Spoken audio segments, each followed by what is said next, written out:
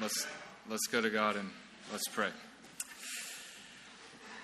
Father, we come to you again right now asking that we would hear from you, that your Spirit would do a work in our hearts through this word. And we pray this in Jesus' name. Amen.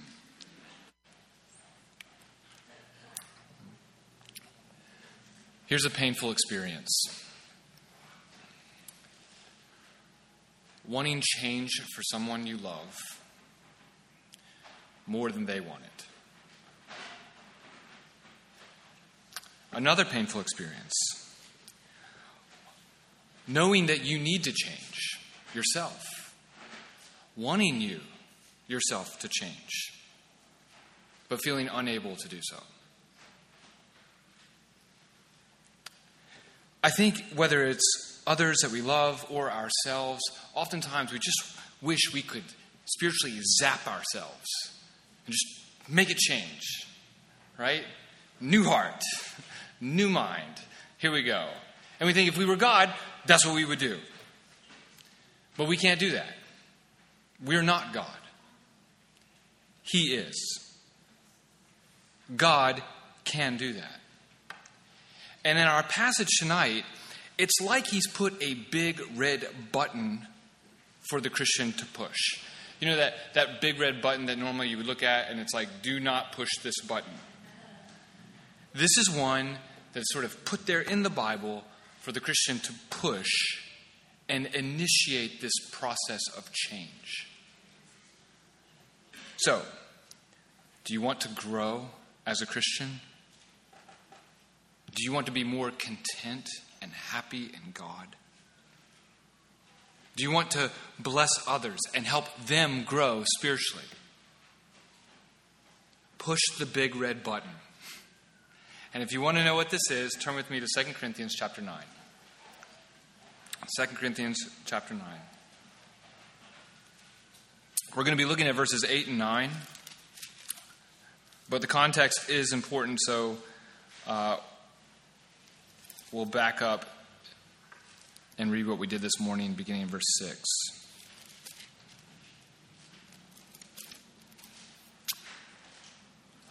Paul is writing to the church about the collection he intends to come get from them in order to help out the church in Jerusalem who is suffering.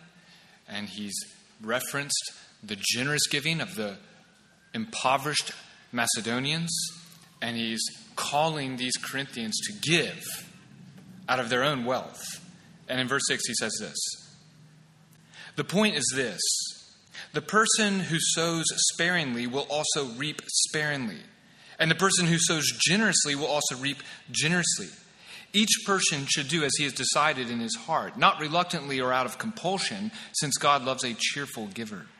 And God is able to make every grace overflow to you, so that in every way, always having everything you need, you may excel in every good work. As it is written, he distributed freely, he gave to the poor, his righteousness endures forever. Now the one who provides seed for the sower and bread for food will also provide and multiply your seed and increase the harvest of your righteousness. You will be enriched in every way for all generosity, which produces thanksgiving to God through us. For the ministry of this service is not only supplying the needs of the saints, but is also overflowing in many expressions of thanks to God.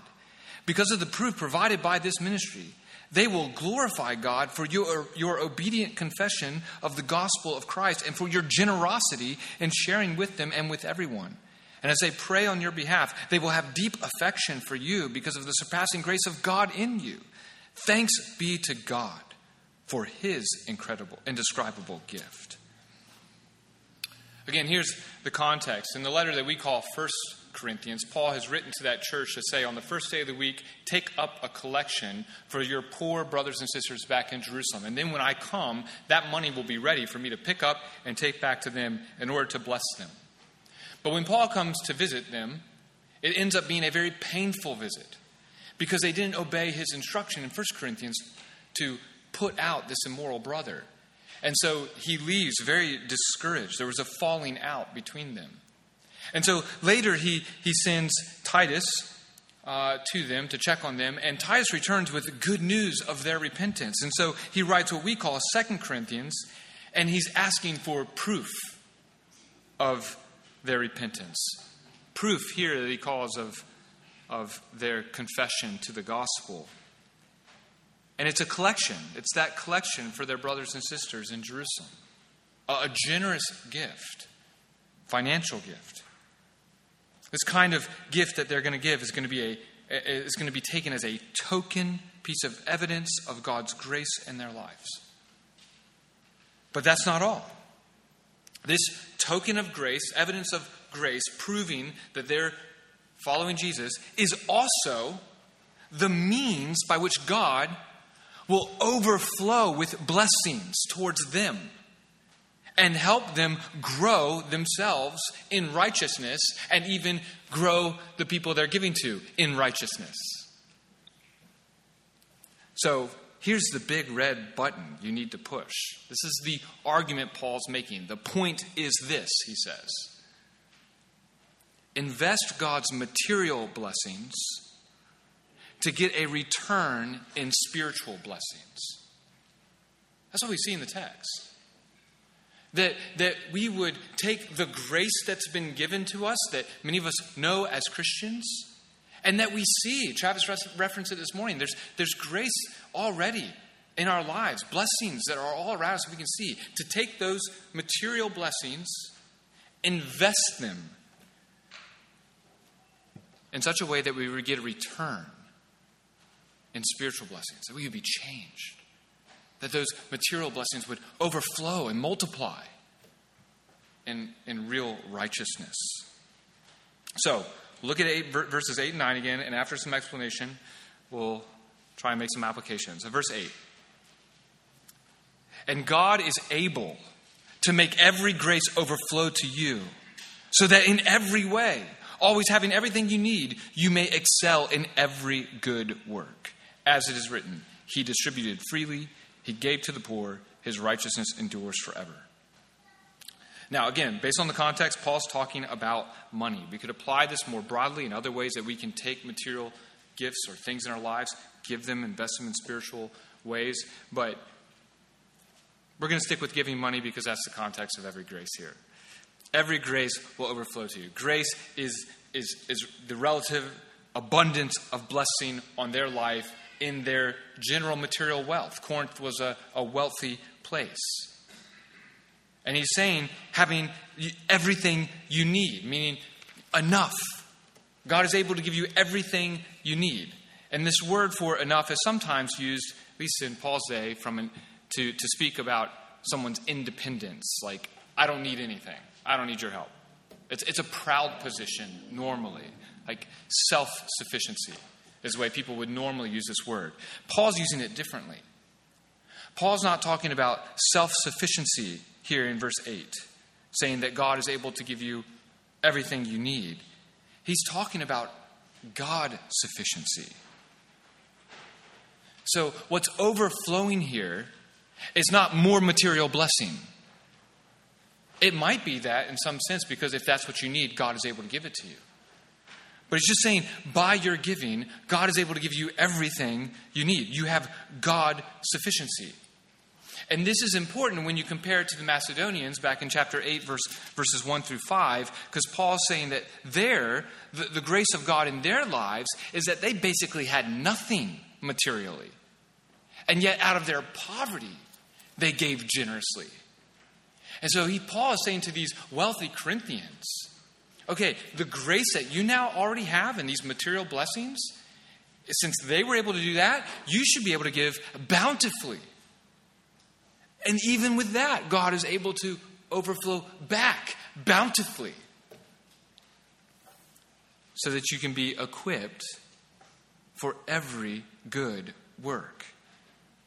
That you can excel in every good work. In other words, he's saying, not only can you guys prove that your confession of faith is real, but you can grow. You can excel in this faith. You can demonstrate it by this gift, but the gift is actually going to be multiplied by God. And what's interesting about this is he grounds his reasoning here in Psalm 112. And this is one of those times where I think it's actually useful to go back to Psalm 112 with me. So hold your finger in 2 Corinthians 9, and turn to Psalm 112. And before you start reading Psalm 112, I want you to ask the question, who is he that Paul's referring to in verse 9 of 2 Corinthians? He distributed freely, he gave to the poor, his righteousness endures forever. Look at Psalm 112. Your Bible probably has a heading, the traits of the righteous, or something along those lines. Look at verse 1. Hallelujah. Happy is the person who fears the Lord, taking great delight in his commands. His descendants will be powerful in the land. The generation of the upright will be blessed. Wealth and riches are in his house, and his righteousness endures forever. Light shines in the darkness for the upright. He is gracious, compassionate, and righteous. Good will come to the one who lends generously and conducts his business fairly. He will never be shaken. The righteous one will be remembered forever. He will not fear bad news. His heart is confident, trusting in the Lord. His heart is assured. He will not fear. In the end, he will look in triumph on his foes. He distributes freely to the poor. His righteousness endures forever. His horn will be exalted in honor. Paul is grounding this principle that God is able to make every grace overflow to the one who sows generously in Psalm 112, which is about the righteous person. So this verse 9, as it is written, he has distributed freely, he gave to the poor. It's not God giving to the poor. It's not God distributing freely. He's saying it's that kind of person that's able to do all that because of what God is doing in their life.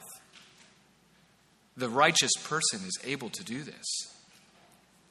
So Paul's saying that this grace that they've experienced of material abundance is able to overflow to them so that in every way, having everything they need always, they may excel in righteousness. He's connecting God's grace to us on the surface, things you can see in your life all around you, like money. And he's saying God is sufficient for every need, so that if you take those things that you think you need and just give them, he can make it so that it returns in your life for every good work. Spiritual growth, righteousness. I mean, he's taking this beyond material blessing to spiritual blessing. So God not only provides the seed, but a bountiful harvest. In this case, it's a harvest of righteousness, verse 10.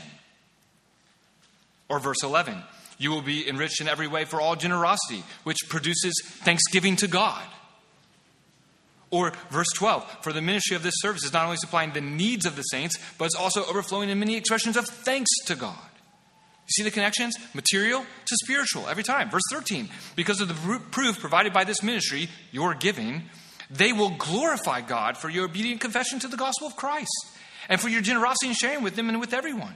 And verse 14, as they pray on your behalf, they will have deep affection for you because of the surpassing grace of God in you. Because of what they're giving. So verse 15, thanks be to God for his indescribable gift. In other words, Paul gets to the end of this what we reap generously, and he's saying it is righteousness, righteousness, righteousness in every way. God glorifying praise. God glorifying thanks. God glorifying affection. Praise God for this indescribable gift. It's better than money. It's better than what you give away. So, if you actually want to push this button, and to be clear, what I'm saying is to push the button is really to take the material blessings that God has given you in this life and not hang on to them tightly and say, okay, this is the treasure. But it's actually to say, okay, God, I want to sow your blessings that you've given me. You've given me the seed. I'm going to sow it so I can reap righteousness. That's hard to do. Because most of us get these seeds of grace in our life, like money or other material possessions that God has put in our lives, and we go, okay, that I want to keep. That's my harvest. And God's saying, no, distribute it. So if you want to do that, which is not easy, here's Some quick applications. If you want God to work in you and others, right, you need to learn what it means to be God sufficient. Not self-sufficient, not looking around at your bank account, not looking around at the things that you have and how stable you are, but to look at God. Paul's whole point here is that God provides for his people, and his provision is enough. He is the great giver from beginning to the end. And in Corinth, that meant they were wealthy. In Macedonia, they were poor. In Jerusalem, they were poor, but God was providing for all of them. He gives the seed, he gives the harvest, so whatever he's given you, be generous with it. And you will grow. God uses that. If you sow earthly treasure, you reap a heavenly harvest. You'll grow. Isn't that great? It's like one thing we can do where it seems like it should be somewhat automatic. You know, every Sunday we pass the offering plate around. You're like, oh, great. Here's an opportunity to grow. And it's true because of what Jesus said. He said, wherever our treasure is, there your heart will be also. So if we take the treasure of this world, things like money, and we just give it to kingdom work, guess where our hearts go? Kingdom. That's what we live for. Negatively, he says, be aware about the desire for riches because that will choke out the word. That's one of the reasons where the seed sprouts up quickly and dies. Why? Because that person desired riches, and the cares of this world choke the word out of their life. So, don't let your heart do that. I just from a pastoral standpoint, I think one of the reasons I see most people don't grow is because they're too much concerned about what's going on in their life. From a material or practical standpoint, it's work, it's a relationship, it's things, it's what they want to have. So, don't have a tight grip on this world. Be generous. That's the first way. Don't be afraid to be generous. Second way, if you want, or just be God sufficient, and you can be generous because of that. But if you want God to work in you and others, the second thing you can do to push the button is you need to learn to appreciate God's grace so that you can be generous. Right? If you want to be generous, and you do, because it's more blessed to give than to receive. I mean, generally speaking, generous people are happy. You need to know how much you've been given, especially in light of how much what you deserve. I mean, this is what Paul does in the previous chapter. He goes to the gospel and he says, look at Jesus, the one who had the glory of heaven. He was rich beyond our imagination, and yet he became poor for our sakes. I mean, Jesus did what Paul's encouraging us to do. He took what he had, gave it all up in order that we might be enriched by it, blessed by it, right, in righteousness. And what? God gave it all to him in return. He gets the kingdom and a bride. And we didn't deserve it. And yet we get God out of this. You've been given God when you deserved hell. You can look around you right now and see the blessings that you have. I mean, literally, I've said this before, but it's just true. Anything less than hell right now is dancing for Christian. I know a lot of us are going through hard times, have been through hard times. Hard times are ahead of us. But we are dancing in comparison to what we deserve right now. And that's true for anyone who's willing to just turn away from their sin and put their trust in Jesus. You can have God. So meditate on that gospel and learn to say, okay, yeah, I don't need this. I'd rather bless others. I'd rather get more of God. Be generous because you understand God's grace to you. And if you need a reminder of God's grace, join a healthy church and just confess your sin early to people and often. Because one of the ways you're going to be reminded of God's grace is by experiencing it through others. When you kind of share that shameful thing, and then you have a brother or sister look back at you and they love you still, the gospel comes alive, doesn't it? That's just a tangible experience of God's grace. That will help you be generous. Okay, third and final thing, if you want to press the button, if you want God to work in you and others, then you need to invest in righteousness more than earthly treasures. And you can do that because God has promised to provide for every need. But the harvest, we have to remember, isn't an abundance of wealth, but of righteousness. Train your heart for that. You know, this is more exciting than investing in a company that you know is going to double your return. It's greater than a 10x investment. As exciting as that would be, if someone said, hey, look, this stock, it's about to 10x. I mean, you'd probably be like, all right, we're going all in, right? If you knew that was going to happen. And that would be exciting. But no one can promise you that. And yet God, on the other hand, promises an investment that will overflow with abundance in every way. Jesus actually puts a number on it. He says, you won't fail to receive 100x more, 100 times. This investment you make for me and my kingdom, it's going to 100-fold. He says that. Guys, go in. Go all in.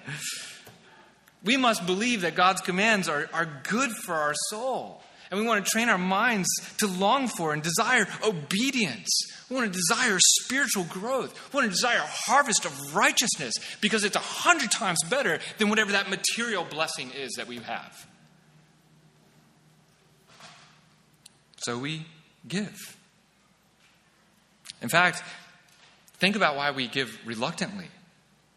Think about why we often are holding back. It's because we're afraid that we're losing something. That somehow in this ask or what this Christian needs, God is being a kind of taker at this moment. He's keeping something that I want from me. We don't see him as a giver. We see him as this stingy God. But Paul's trying to help us see the very opposite. We don't have to give reluctantly. We can sow generously because God is a giver. He is a giver. He has given up his own son for us. How can he not also graciously give us all things? He is not a stingy God. He is glorified all the more when we get even more joy in him. So, to conclude here, Paul's not telling us to give in order to get rich. He's not saying do something spiritual in order to get something physical, like better health and wealth. That's the prosperity gospel. The prosperity gospel says, give spiritually, do something spiritually, be a good Christian, have faith, and you'll get physical, material blessings. This is the opposite. He's telling us to do something physical, give material blessings in order to get spiritual rewards. So, give generously and cheerfully, because God is all-powerful in his ability to make every grace overflow to you from him so that in every way you will have everything you need to excel in every good work. You can grow. If you tap into his grace, you'll find more grace. So you push these little buttons of grace by taking those material blessings and giving them. And you get more grace. So you want to grow? You want others to change? Be like God. Be a giver. Let's pray. Lord, we thank you that you are the great giver and that your blessings towards us just keep coming. As we thought about this morning, you have turned your face towards us in Christ. And in him, we have every spiritual blessing in the heavenly realms. And so, God, may we be faithful to just live out of that grace and give. Give our money, give our time, give our service, but to be givers so that we might know more of your grace and be changed. And we pray this in Jesus' name. Amen.